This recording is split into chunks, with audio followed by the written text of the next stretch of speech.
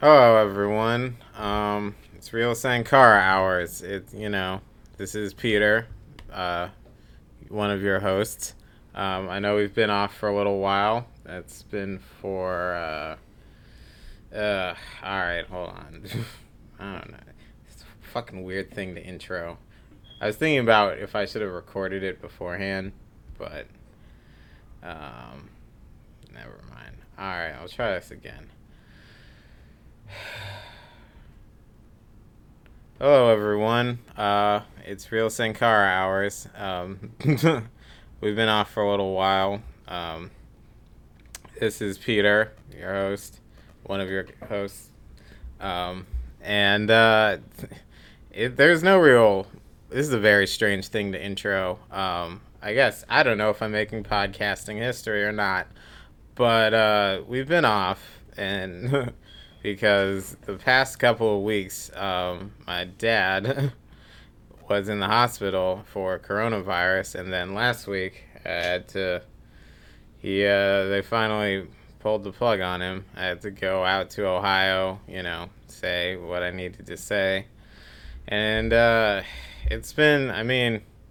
fucking sucks. I've had a lot of support and a lot of people have reached out, and that's been good, and for my family and everything. But it's fucking horrible, man. It sucks, It's and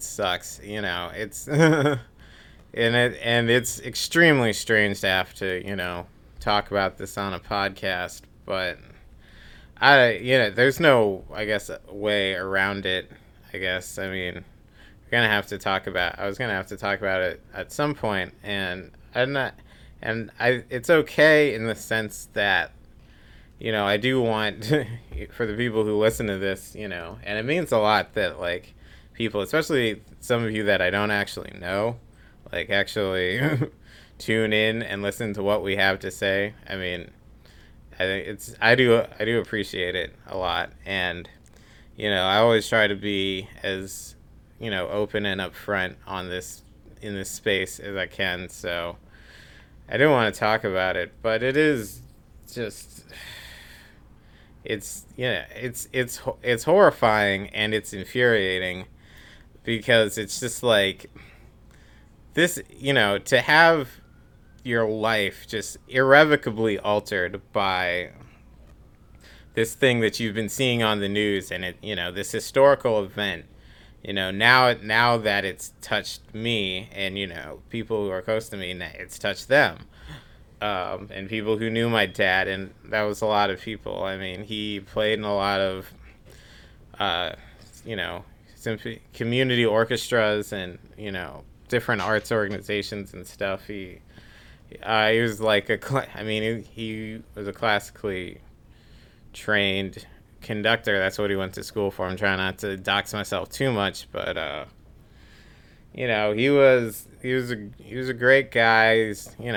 I couldn't have asked for a better father, and he learned so much about music. We always talk about politics too, and that's kind of how I got my brain moving from an early age. And whenever we talk about music or going through the history of it, that's a lot of that stuff is just stuff I picked up, going to different concerts, because one of the things my dad did was start a ragtime band, and I'd go to the concerts he'd put on, and he'd do a whole spiel about the history of ragtime, and it's and you can draw the line from like ragtime to hip hop, and basically the birth of American popular music. And he was he wasn't a radical, but he was a black man in America, and he he grew up in the 50s, and in places, and has memories of segregation in a way.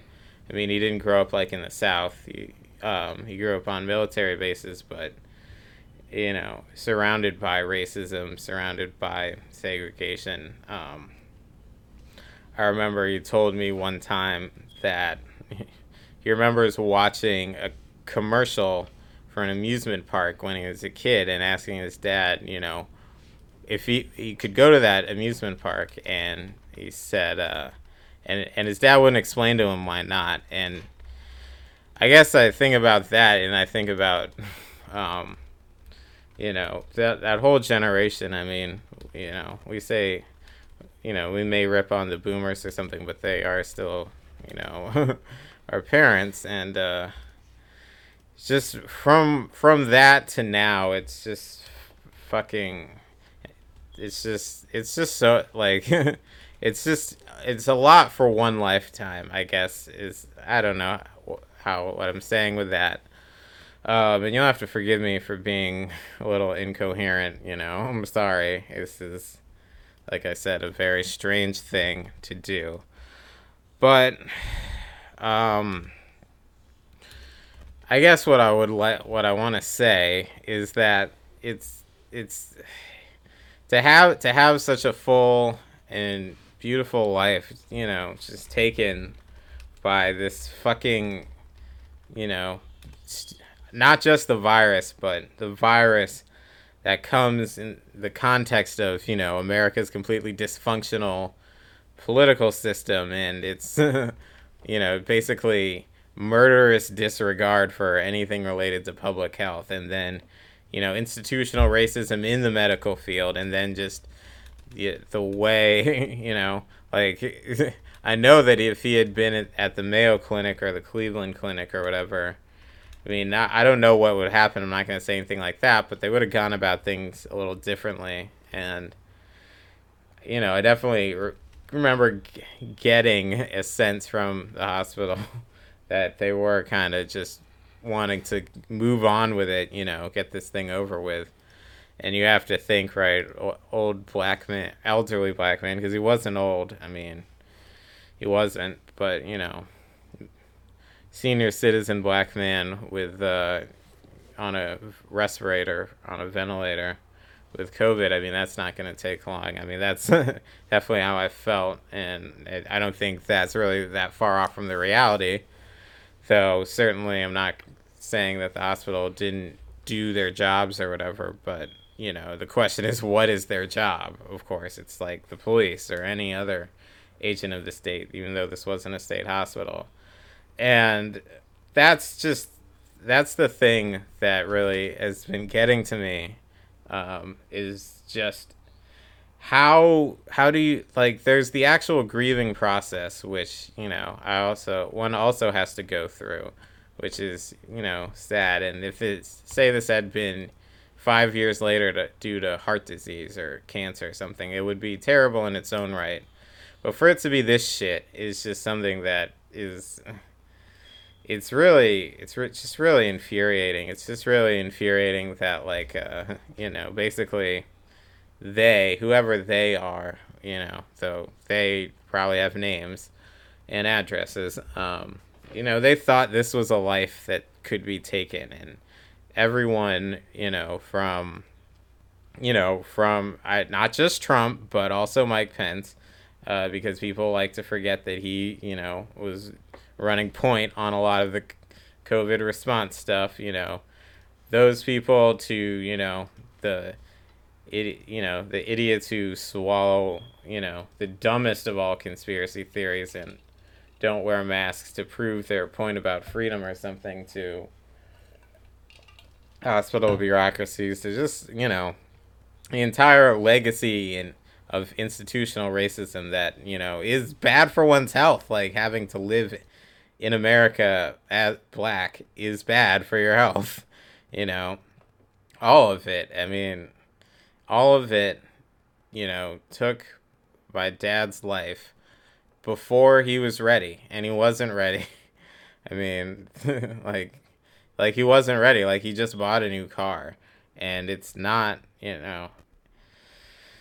not, it wasn't supposed to be this way. And, I guess on a metaphysical level or something, I kind of believe in the sense, time is a flat circle or whatever. Everything that can happen has already happened in, that kind of quantum mechanics sense or something. I'm not a scientist, so please don't get at me about this. But, basically, that kind of vision, understanding of the universe, I have a really hard time squaring that with this shit, with the fact that his life was taken by a series of decisions of men, that, not God, not the universe or whatever, but people, you know, people at every step, at every level of power. I mean, all of it goes in to my dad's life being taken, and not sure how to progress from this. I'm not sure how to, I mean, we all have to figure this shit out on our own, I guess. And like I said, people have reached. We've gotten a lot of support, and that's really been helpful. But there's just, yeah, it's just horrible. It just sucks. It fucking sucks. Like that's just what I keep coming back to. It's just like, this fucking blows, dude. I'm not here for it. Vibes are all wrong. Negative 10 out of 10 would not recommend. Like, it's just terrible. And I do believe on some level that your consciousness goes to another plane of existence when it leaves the material body, and that at some point I believe he'll be able to talk to him again. But until then, I mean, it's just, it sucks. There's nothing nothing else to say about it, other than it sucks, and it shouldn't have happened. And the fact that it did is something that it's gonna take me a while to reconcile, I guess.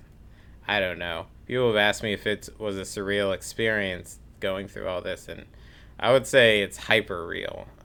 It's the opposite. Like, I feel like I'm in a Steinbeck novel or something. Like, these are the fucking times, man, and I'm in them. And now I and, my brother and the rest of the family are part of this, And I guess on that note, I'll leave you with this, and then we can get into the rest of the show, I guess. Just because I find it funny, and now I'm allowed to say some shit like this because this happened to me. But anyway, one of the last conversations I had with him, basically before he went into the hospital, is like, he almost word for word said, "Please vote. We have to get Trump out of office." And so my dying father's last request was for me to vote for Joe Biden. And so I have to do it, right? Like, I'm not going to disrespect him in that way. And in a sense, it's good that I've been liberated from having to make a choice either way. But it's like, I'm not doing it for me. It doesn't have anything to do with me. I mean, so I don't have to feel any particular way about doing it or not doing it. But at the same time, I guess it is like, now I really, really, really don't want to hear any fucking vote shaming from anyone, especially anyone who says, like, oh, if you don't vote for Biden, it's because you're privileged, and, or you're some sort of imaginary phantom leftist edgelord who only exists in the minds of fucking Ava DuVernay, who's not a real filmmaker. Sorry, but it's true.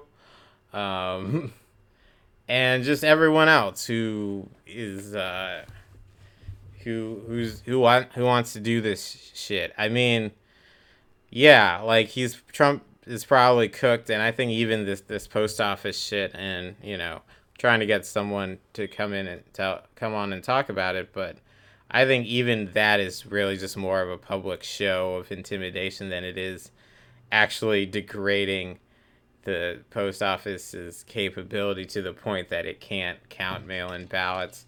At the very least, because postal workers are unionized and they're not going to just kind of let that happen, once again. Um, organized labor is really the only bulwark against fascism. It's not the fucking Democrats, guys. It's just not. Like, in case you didn't understand, the whole thing about fascism is you can't vote it out. So the idea of voting against fascism is just completely absurd. Like, if that level of power and that ideology has taken hold at those levels of power, voting is not a thing you can do to stop it. So I just want to make that clear. And now the other thing I want to make clear is when people say, it's your fault, like they try to blame the left. I want people to think about it this way: is do you really think the powers that be, that control the fucking empire, would really allow any presidential election to actually be swayed by the decisions of burned out lefties, like whatever smattering of them there are? Do you think not just is there enough of us to sway elections, people will be like, oh, well, they're like, Hillary lost by like 8,000 votes in Wisconsin, there are 10,000 votes for Jill Stein. I mean, though, you're starting from a false premise because those votes were never Hillary's. And there's no amount of shaming and scolding you can do. I mean, because you've certainly tried. There's no amount of that you can do to actually get everyone to turn out. And that's why I do find it hilarious that people who want to say anything related to socialism or communism or even Medicare for all are like pie in the sky fantasy ideas, and then they just, without missing a beat, say something like, well, if we could just get everyone to vote, as though that isn't some completely absurd fantastical premise in its own right. But it's not one that is deemed as such by the serious people, capital S, capital P. And so they get to continue on with this bullshit. And, if Biden gets in there, whatever, they're not going to fucking do anything. Everyone knows that. And then we're going to be back in the same shit every single 4 years, forever. It's, trapped in the same repeating reality. And until we build something powerful enough to make it not happen. And, I've been going hard trying to, immortalize or just memorialize my dad. Partly because I think that I want to believe that, they picked the wrong one, right? Like, they didn't know what they were doing when they picked him, and, whoever they are, we're going to make them suffer. And that, they thought they could get away with it. The truth is that they already have gotten away with it. And, they will continue to get away with it until we make them stop. Sorry, I blew past, but all right, one final thing that has been on my mind through all this is basically just, understanding, the reality of the medical system. I completely and totally sympathize with Tupac checking himself out of the hospital the moment he was physically able to. Everyone thought he was crazy, but I totally get it. Hospital is a bad place for a black man to be. And I don't know what it is. I think it's something about, I'm not going to get into all of that now. But what I do want to say is that it made me realize just how many black families, like, not even dealing with lynchings or police executions or imprisonment or, mass incarceration or lead in the water or lead paint or any of the other manifold instruments of black death that America has at its disposal. Just like hospital negligence. How many black families have lost a loved one just for that, just for institutional racism?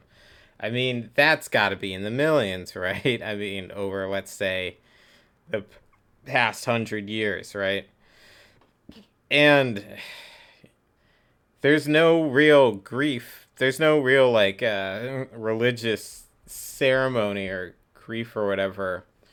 Grieving practices when it's the state or the system that kills your loved one, not nature. So, other than vengeance, but figuring out who to get vengeance on, it'll be a different story. But, it's very weird, I guess, to say that all these things that all these concepts and systems that I've studied and, I've been angry about, but still, on some level, it was conceptual and theoretical. Now it's personal, and you feel it personally, and that's it. That's America. That's the whole fucking thing right there. That's all of it. That's what it's always been.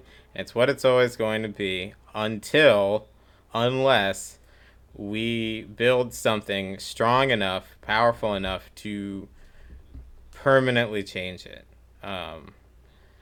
And so I guess that's all I got. Didn't do the plugs or whatever, but Adam, Yo. I don't know if you got anything to say after that. Well, well, we can just continue on, but I mean, I'll add that I never met your father, but like just talking to you just knowing you as a friend for a long time, and I felt like I got to know your father vicariously through your stories about him, and yeah, like when I heard the news, I was just devastated, and I think that was a very good tribute to your father, and also, I mean, how it relates to everything that we're doing and that we're going to continue doing no matter what. And yeah, they can't right, stop us. yeah, and Now they really right, can't stop us. and I guess one could say like that just adds fuel to our fire. And speaking of fires, this is That's a transition for yeah, you. It's, that's why we're coming up on the podcast yep, scene, with transitions yeah. like that. This is Adam at Adam Hudson 5 on Twitter. You already know us and follow us at Slunkar Hours on Twitter. But um, speaking of fire, yeah, I'm in California, and there's just we had a heat. We're going through a heat wave. I mean the worst of the heat wave already passed. Like we were in the triple digits for a week. Like it literally got up to 130 degrees in Death Valley, and where I live in the East Bay, it was around like it got up to like 106 at one point, 106 degrees. But the worst of the heat wave is dying down. But last Sunday there was a thunderstorm, which is very odd. I mean, we normally don't get like those kinds of like Miami style thunderstorms. So there was thunder, there was lightning, and the lightning sparked wildfires throughout California. And thanks to the dry vegetation we've had because of just, not getting enough rain, which also ties to climate change. There's like a record, there's like just a lot of fires throughout the state. So there's this heat wave which caused lightning, which caused these wildfires, and there is a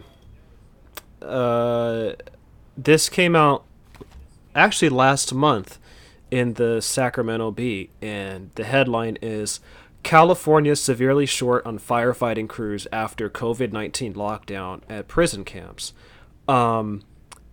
It said this week state prison officials announced that they had placed 12 of the state's 43 inmate fire camps on lockdown due to a massive outbreak at a Northern California prison in Lassen County that serves as a training center for fire crews. Until the lockdown lifts, only 30 of the state's 77 inmate crews are available to fight a wildfire in the North State, prison officials said. So, like, since like 2018, California has had a lot of wildfires, largely in part due to just negligence and malfeasance of PG&E. But one thing that it's really shown is how much of California's firefighting force relies on cheap prison labor. So basically, prisoners and inmates make up a huge chunk of the firefighting force um, in California, in addition to like year-round employees and people who are full-time firefighters.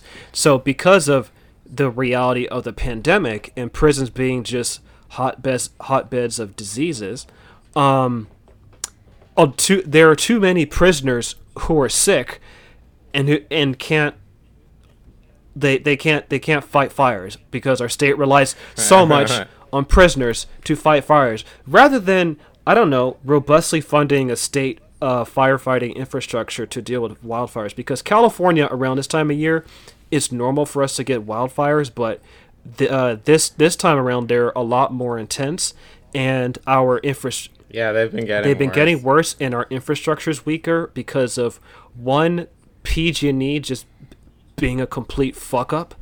The previous wildfires that were in like 2018, 2019 were largely caused by PG&E not updating the electrical grid. Like there are a lot of exploding transformers that basically exploded in these very, very rural parts of California. So for those of you who are unfamiliar, like the Bay Area and LA are the most metropolitan parts of California, but when you get to the rest of the part of the state, it's very rural, a lot of forest area, and with a lot of drought, like that vegetation dries up. So when there's wildfires, that stuff is just basically kindling for intense fires. So the PG&E's basically them not updating the infrastructure as they should, it sparked these wildfires the previous years. But now, like, because we still have PG&E managing our electrical grid, on top of this lightning and this heat wave, it's just making this round of wildfires a lot more intense. And, if we had an actual inadequately and robustly funded infrastructure with both our, well managed electrical grid along with well supported firefighting force, it would be easier for us to manage these wildfires. But we don't have that, and the way this ties into the election. Wait. Let me hold on Go before ahead. you do that. I just wanted to add a little piece. I think the California Department of Corrections tweeted about bragging about their volunteer inmate firefighters, and I don't know if you've seen the thing where it's like describe America in 3 words, and one of them is like school lunch debt. Just concepts that just like could only exist as a product of America. Volunteer inmate firefighter is one of those, as though they're prisoners, but they volunteered for this at like $2 an hour and shit like that. $2. Hey man, at least you get to be outside. But also I find it hilarious in that, like I was talking about with Bath Ironworks in the last episode we did, which by the way I just want to say, update on that. They actually reached a deal and they basically got most of what they wanted, and Bath Ironworks and General Dynamics backed down after they had to get like the Secretary of the Navy involved. So good for them. Solidarity. It actually works. But let me say that as I brought it up, it's the same thing where it's like the empire is eating itself. Like, the system, everyone thought they were slick. Like, we'll just, turn prisons into coronavirus hotbeds because then we can just like kill off the surplus population real easy, and use it as a weapon of terror. And then they played themselves because now they actually need all the inmates for labor, but they got them all sick. So now they can't use them. So once again, the empire is eating itself. It's truly a strange year. Truly a strange year. 2020, man. The 2020 experience. But yeah. I when 2020 is over, I want a tote bag with that on. I want a tote. Yeah. Tote bag. Fire up that Justin Timberlake album. It was very prescient. But yes, one of the people who made big, argument in favor of. I mean, I don't even Well, remember specifically the case.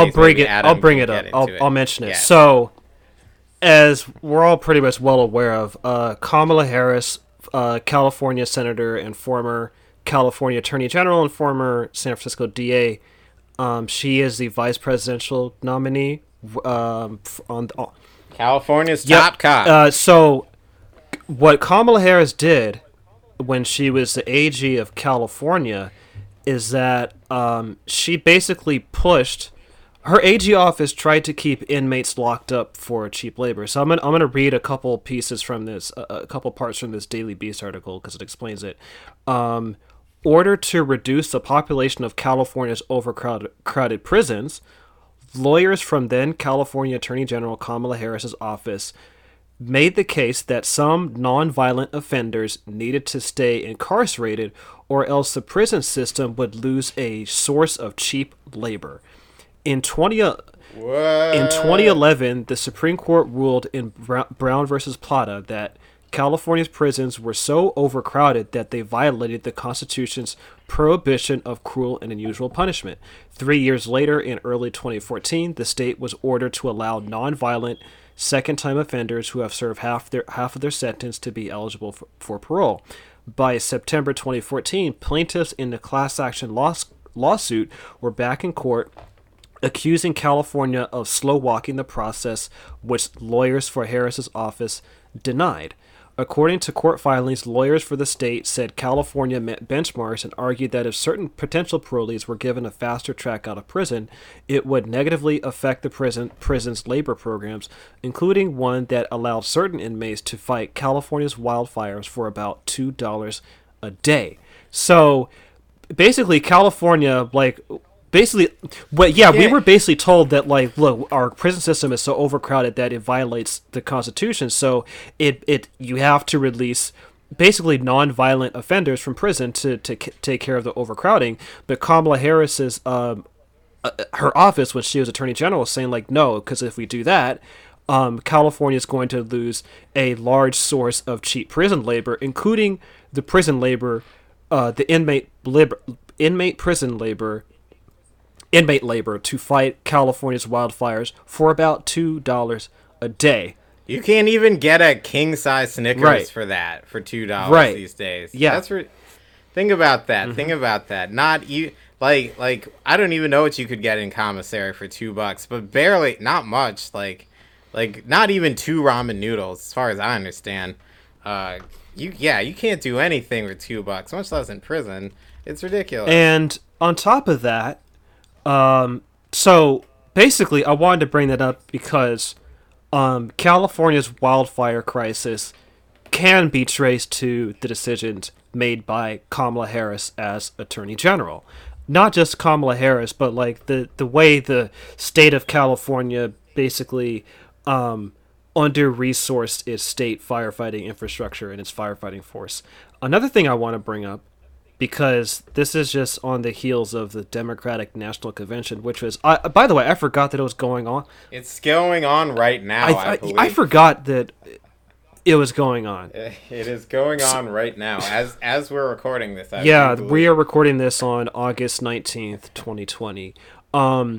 So the Democratic Party, the Democratic National Committee, this is, a couple days ago, dropped language which called for an end to fossil fuel subsidies and tax breaks from its party platform. Nice. So as California, the state is on fucking fire. And on top of that, the Arctic Circle has been experiencing wildfires, by the way, recently. Nice. And giant ice sheets have been falling off from parts of the world. So basically, climate change is already here. And we're just basically... I think I read some story that in Greenland there was an ice sheet that fell off, and it was basically a point of no return. Scientists noted that.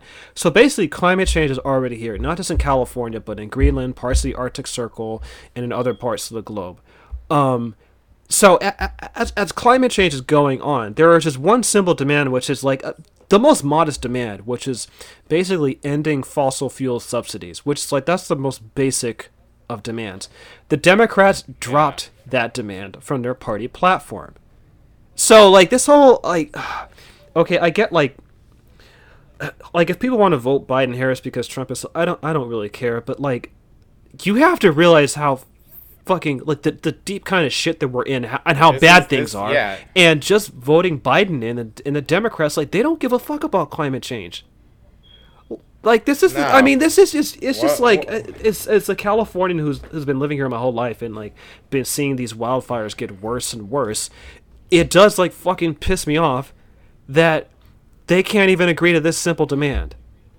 It's ridiculous. I mean, it's just like these people are psychotic. What the Yeah, fuck? but Adam, like the oil executives, like I was having lunch with the one with like all the oil executives, and they told me that like they're not going to vote for Trump this time because they're tired of him too, and so like we got to get the oil executive vote. So we can't. That's way more important than some fucking leftist purity test about climate change. We could get the oil executive vote, all 300 Right. of them Yeah, or because they're whatever. gonna That's so important. That's the future of the Democratic yeah. Party. Oil execs Is the who oil read exec? bell hooks. Um, and yeah, They're not gonna read bell hooks. Come on, that's even asking too much. I think that like they won't. They that's the thing. All the Republicans that they bring in, they're not gonna have to do any work to like be part of the Democratic Party. The party's just gonna cater to whatever they want because they're the important part of the party, and then they'll somehow the left will be even further out in the cold. And somebody saw somebody on Twitter say, making UK reference, like we basically have the Tories and the National Front as the two parties now, and that's basically true. We have a center right party and a extreme right party, and that's what we yeah. have. There's nothing. There's no left mass vehicle for political change. There just isn't. That's why we have to And build. speaking of building it, we did an episode on movement for a people's party. There's going to be a people's convention. Yeah, People's Convention 2020. That will be on August 30th. So yeah, the People's Convention is going to be August 30th. So this is basically like the actual like a pretty decent alternative to the regular DNC. So we interviewed Nick Brana of Our Revolution and Movement for a People's Party. So he's going to be speaking. So is Caitlin Sapotzi Belknap, and then other people like Dr. Cornell West, Nina Turner, Marianne Williamson, Mike Gravel, Jimmy Dore, other people. So I have not watched the Democratic National Convention, but the People's Convention sounds like a good alternative. I actually, before we were recording this, I was just thinking, like, just off the top of my head, like, my, given how fucked up things are, like, what my dream presidential ticket would be. And honestly, for me, it would be Jesse Ventura and Nina Turner. Jesse Ventura as president and Nina Turner as vice president. I guess they were saying people who could, conceivably in at least like one iteration of the universe Yeah. actually win. So not Leonard Right, Peltier, yeah. who is on the ticket for the PSL. Mm. Yeah, Um, but yeah, yeah, that would be good. That would be good. I mean, also, yeah, I think that there is some juice to that. I mean, there just has to be, because this is just fucking ridiculous. Like, people are gonna have to organize because it's just unacceptable. It doesn't matter how bad Trump is. Like, I think about it this way, and I think I've been trying to crystallize this analogy, and basically the way I see it is like you're in an abusive relationship, and I've been cautious about the language because I don't want to trigger people, but I feel like it's justified, and also if content warning, I guess. But if you're in an abusive relationship, and every time you try to leave, your abusive partner says, "Oh, if you leave, there's a serial killer out there, and they'll just kill you, and so you have to stay. Like what else are you going to do? You have to stay with us. You have to stay with me. You cannot leave." or you're a terrible person, and somehow you're just as bad as the serial killer if you try to leave me. But and you generally accept this because there is a serial killer, and he's pretty scary, and you don't want to get killed by him, and so you stay in this abusive relationship. But you realize you start to notice then, like, somehow your abusive partner actually meets up with the serial killer like every week, and they like play cards together, and they go out for drinks, and like they're they talk about how they should be able to put their differences aside and work together, and you're like, wait a second, how is it that you are always like striking deals with the serial killer, and when I say you're on the same side, then you freak out and say, how dare you suggest such a thing, you're terrible, you're just as bad as the serial killer. And then that would be the Democratic Party up until 2016. It's basically that situation, right? Now we have a new serial killer who's even scarier than the old serial killer. And now what's happening is that your abusive partner has I guess really, fallen in with the old serial killer, and they're getting pretty thick as thieves. And now, to protect you from the new serial killer on the block, your abusive partner is suggesting that the old serial killer move in with you into your house, but also you still can't leave because you'll be killed by the new serial killer who's 10 times worse.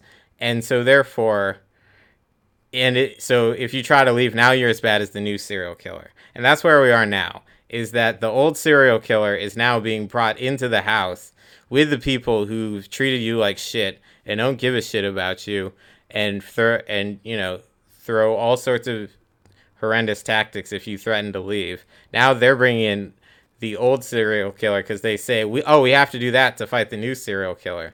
But then what happens if the process repeats itself, and then another 5 to 10 years, there's a new serial killer who's even worse, and now they have to bring in the old new serial killer. Now you've got like a whole fucking serial killer polycule going on in your house, and it's only a matter of time before you die, but you still can't get out. That's where we are. And so I don't know how else to explain it to people, because that's what's happening. That's what's happening. Like, everyone is trying to kill us. I want to bring this up because I want to bring up a little bit of history that I think is actually very, very relevant to what's going on now. And it's the 1972 Gary Convention, or the National Black Political Convention of 1972 that took place in Gary, Indiana. And I think there are some very important lessons to draw from the 1972 Gary Convention that apply to right now, not just with the left's relationship with the Democratic Party, but also black people's relationship with the Democratic Party and the entire political system.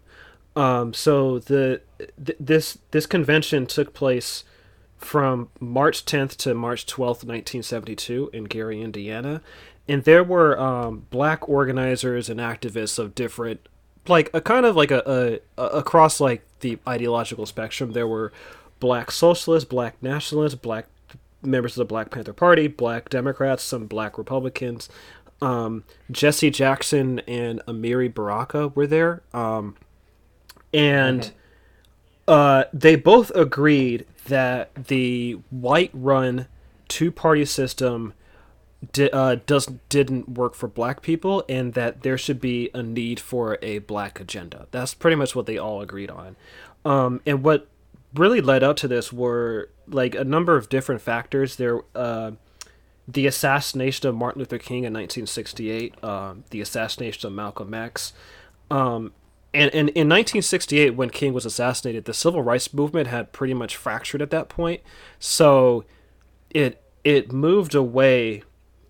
During when King was alive and before that, a lot of the civil rights movement was focused on integration, getting legislative victories and stuff like that. But when King was assassinated, it basically signaled to a lot of black activists that, like, you know what, the whole reformist integration approach isn't going to work because it got, look, Dr. King was assassinated, so it got a lot more militant. So the Black Panther Party got a lot more popular. There were more black militant organizations, and there is also more of an embrace of black nationalism and black radicalism. And at the 1972 Gary Convention, there were two factions that emerged, and one faction won out. The first faction, which was kind I wouldn't say spearheaded, but one representative, one person who represents this faction was then Gary, Indiana Mayor Richard Hatcher, and basically that faction was more reformist, and they said they agree that there's a need for a black agenda, but it was better for black people to work within the two-party system.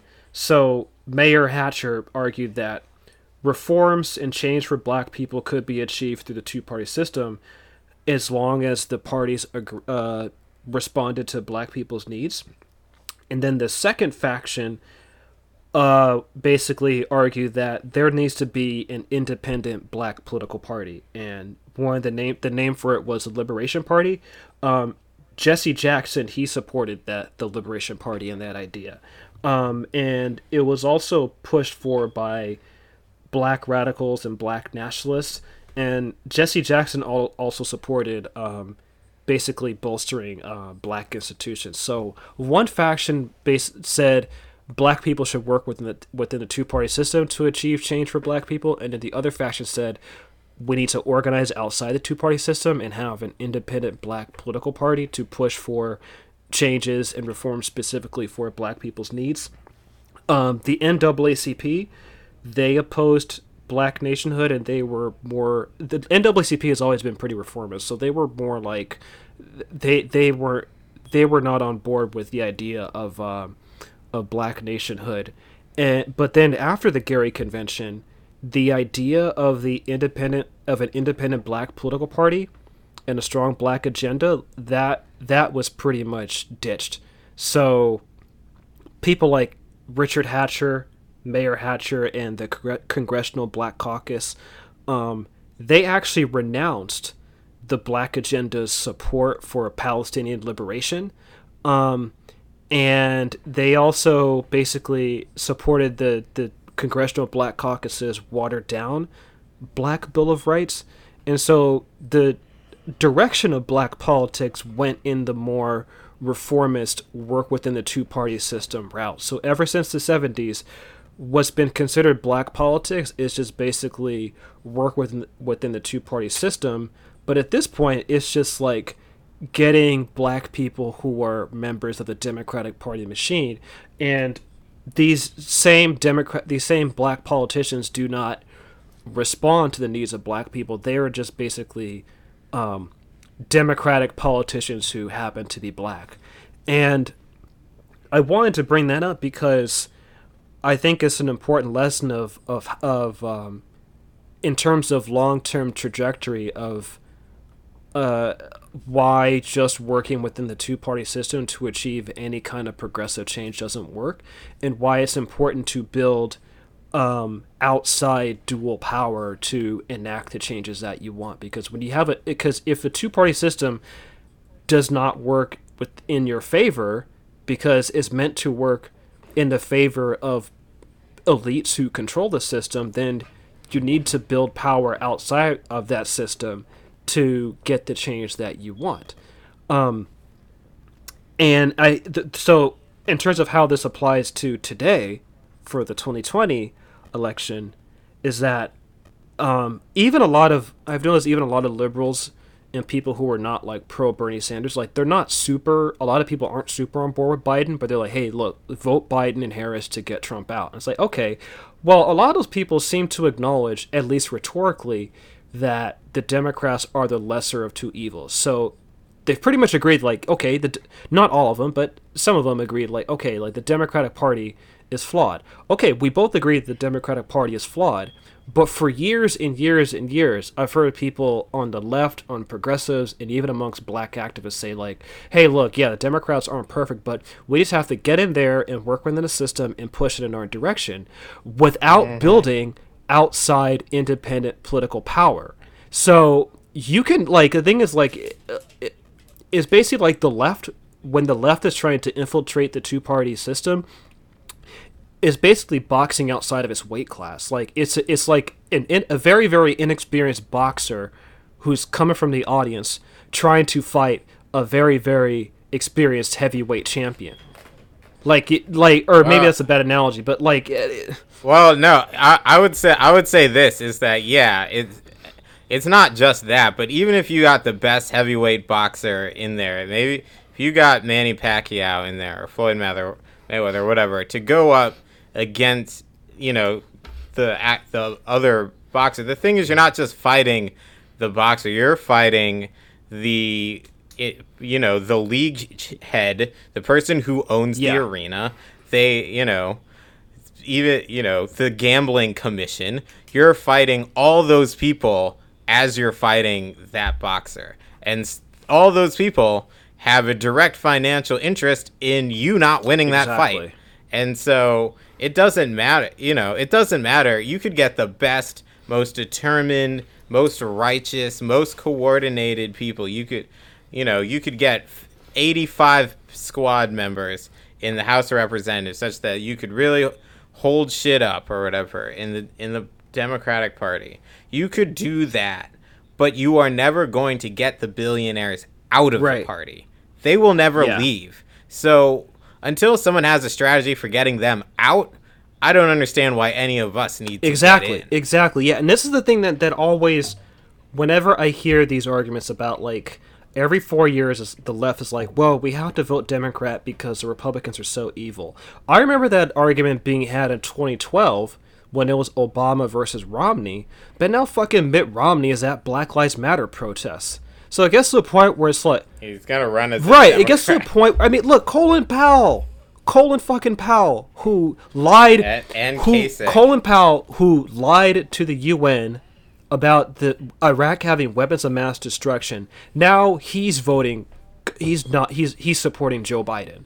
Like, it gets that far where someone from the Bush administration, who played a key role in a war of aggression that destroyed a whole freaking country and a whole region, killed hundreds of thousands of people, and displaced millions.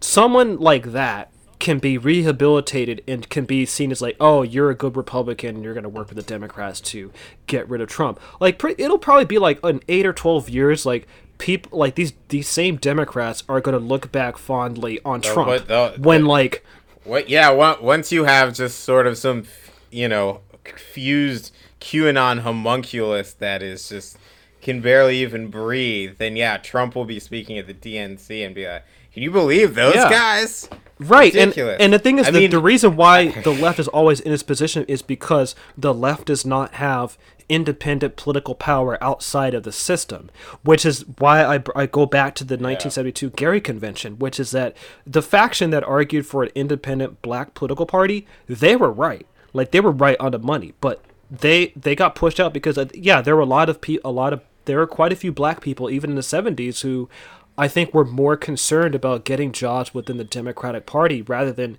fighting for the interests and needs of black people. So that's why you have a movement like Black Lives Matter, because it's filling in that gap, because the black Democrats haven't done shit when it comes to addressing the needs of everyday black people, especially when it comes to gentrification, healthcare, and police violence and poverty. Like, and so this is where we're at right now, is that we're in 2020 and we're dealing with like a host of crises, a clusterfuck of crises that are like pretty much unprecedented in a generation. A pandemic, climate change, an economic depression, and police violence and racial unrest. We're dealing with multiple crises, all of it at once. And how the fuck are you going to address any of those crises when one party is far right fascist, and then the other party is like, okay, we're not fascist, but we don't. They've dropped a demand to get rid of fossil fuel subsidies on their party platform. How the hell are you going to get any kind of headway on any of those issues with a two-party system like that? The only fucking way you're going to get somewhere is if you build independent political power outside of the two-party system. Because then, like, okay, let's say you do want to, like, work within a two-party system, the independent political power, like, you'll be in a position to force a concession from the system, or you could use it to basically just destroy the system and replace it with something else. But, and this is something that, like, the left is never addressed. Like, again, in all these fucking arguments and back and forth I've been with people, it's always like, well, we have to support Democrats to get rid of the Republican and da-da-da-da. It's like, okay, fine, like, okay, let's say you vote Democrat, fine, vote. What's the next step? What usually happens during the next step is those same people wind up becoming apologetic for whatever the Democrats do when they're in power. Yes, which is yes, because Fox News is going to say a whole lot of I'm pretty sure they've already started. They're going to just say a whole lot of racist bullshit about Kamala Harris, and then all the concerned anti-racist liberals will be like, well, look at all these horrible racist things being said about Kamala Harris. Therefore, we need to defend everything she does in order to fight racism. And then they'll just do all the same dumb neoliberal bullshit that fucks over the poor, and especially the black poor. And then we'll end up with President Tucker Carlson. And then Trump will be rehabilitated. And then, if Tucker Carlson doesn't end the whole fucking thing, then maybe we'll get another dipshit Democrat back in there. AOC will run. She'll get crushed. And then we'll end up with whatever the thing is on the other end of Tucker Carlson. I mean, this is like political scientists talk about the pendular nature of this system, where like it's just written in the eternity. So I don't understand people who have any commitment to any sort of a progressive project or whatever. Like, what do you want? What do you want, and how do you have any idea how you're going to get it? Because I'm tired of being on the defensive about all this shit. I'm tired of always having to like explain myself to people who like just don't even really care. You have an explanation for it. The other thing I wanted to say is, when we're talking about building power, some of that is a party. I think there's I don't even think it's really a question that like we need at least like a progressive party. If not, if I had my druthers, it'd be a workers' party. But that's beside the point. That's obviously one form of power, but the other is labor organizing. Organized labor is the only thing that will really provide the real actual political muscle to get through like any structural changes. It's always that. Like the working class is the revolutionary subject. They're the drivers of history. Like that's who, like, so if you're trying to figure out how you can best hasten the demise of the system and what's the most radical thing you can do, it's organize your workplace. Yeah. And like that it's hard to like this is probably like one of the darkest episodes we've done. I mean, just this is like, I mean, podcasting history. I don't know if any other podcast has had to do this. But I hope we're not I hope we are the first. Right. Yeah. But I'm also it's definitely not the kind of history I ever wanted to make. And it's just I mean, like you said, Peter, like this is not theoretical. This is life and death. This is I think this is another issue I have with people who make like the lesser two evils argument and da-da-da-da, is that like they're treating politics like something that's like abstract or a game rather than something that's life and death that needs real urgency. So if you look at politics as a matter of life and death that demands real urgency, then you would be looking at these issues, I think, with a more clearer perspective. And like, okay, let's say fine, if you want to vote Biden Harris to get Trump out, fine. I don't really care. But the thing is, like, what are you going to do afterwards?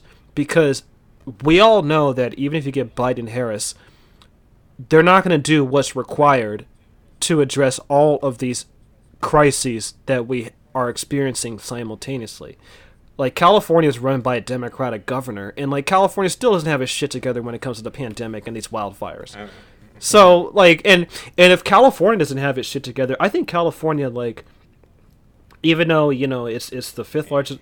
Yes, we understand. You love California. No, I don't. I think California is a microcosm for America at this point with these wildfires. That's what concerns me. Wow. California pioneers a lot of the terrible things that get wrought on the rest of the country, like suburbia and fast food and mass incarceration and Liberal. Well, white boys playing reggae. I was gonna say, I don't think California really pioneered this, but it's definitely like a good representation of it. But liberal, passive aggressive racism. That's another thing California is really good at. California has a very deep racist history, especially when it comes to the treatment of Native Americans and black people. In fact, one of California's first governors was a proponent of genociding Native Americans and thought blacks were subhuman. So that's California's history right there. So yeah. Almost went to the Confederacy. Yeah. So California is not like the liberal mystique of California is overblown, but I do want to bring up California, that I think it's a test case. In terms of like, well, it's a microcosm of like, what's going to be happening in the rest of America, especially as climate change gets worse and worse. Because, again, the Arctic has had wildfires, which is unfucking usual, but definitely a consequence of climate change. And we're already, reaching these climate change benchmarks a lot earlier than predicted with early climate science models. So we're already in climate change right now. And if the political system's not going to address it, then those who do give a shit about the urgency of all the crises we're facing, especially the climate crisis, it behooves us to build independent political power.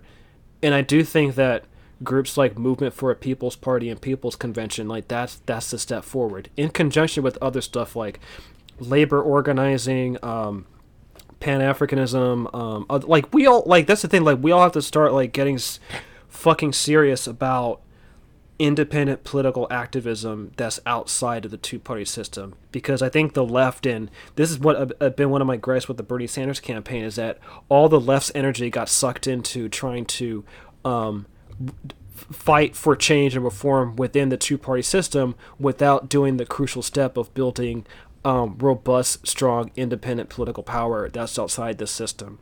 The kind of independent political power you need to address mass incarceration, rampant police violence, institutional racism, the ongoing subjugation of black people, inequality, climate change, etc., etc. We can go all the way down the list. Anti-war, the war machine. I mean, the U.S. war machine is one of the biggest drivers of climate change. That often gets overlooked. Yeah, huge polluter, massive. So, like, that has a direct consequence to what's going on in California right now. Yeah, so this is an example of like what we were saying earlier, the empire eating itself. Like this is it. We're already in this shit right now, and this, whatever people think of the fucking convention, like who gives a shit? Like, honestly, people should be paying more attention to the People's Convention. I'm gonna try to watch that, and if I do, I'll let you guys know what I think of it, because I think the people who are on this, they're the kind of people who recognize the urgency of our moment. There's also, there's like a postal workers union activist. There's Chris Smalls. He was part of the walkout from the Staten Island Amazon warehouse. Real king. Yeah. So there's some, I think, legit folks who give a fuck, and who also have like their own track records of pushing for independent political power. And also, yeah, we need fucking Medicare for all. None of this access and affordability. No, we need fucking nationalized single payer healthcare. And also, I think with California, like, it'd be nice if after the PG&E induced wildfire crisis, that the electrical grid would just be put under public ownership instead of the PG&E ownership. I think that would at least like put California in a While right. we're At at least it, do that. Like I would at least if California did that, I think would be in a better situation than we are now. And also, yeah, like all these goddamn tech companies that are not paying enough in taxes. It's like all that money should be going to the firefighting force, and we shouldn't be relying on fucking. None God, fucking damn it! This shit pisses me off. I'm supposed to be. I know, one here, right? Okay, but yeah. I mean, okay. I think we probably got everything off our chests for now. We can end this a little. Yeah. bit Well, early. anyway, Peter, my condolences to you, my friend, and rest. You know, R.I.P. You know. Well, he didn't get. You know. We'll see you on the other side. I mean, and hope you, at least up there, you can enjoy the show. Cause we're gonna have to live through it. So yeah, I mean, we'll be back. I mean, we're not going anywhere. You know, it took a while. We actually tried to record this earlier, and I think it was too soon because Adam's computer froze. Yeah. And I took that as a cosmic signal. Yeah, but it definitely was. We got through it, and you know, we gotta keep on. You know, follow us, follow Resistance Noir. I mean, we're really trying to build something here, and we think it's important.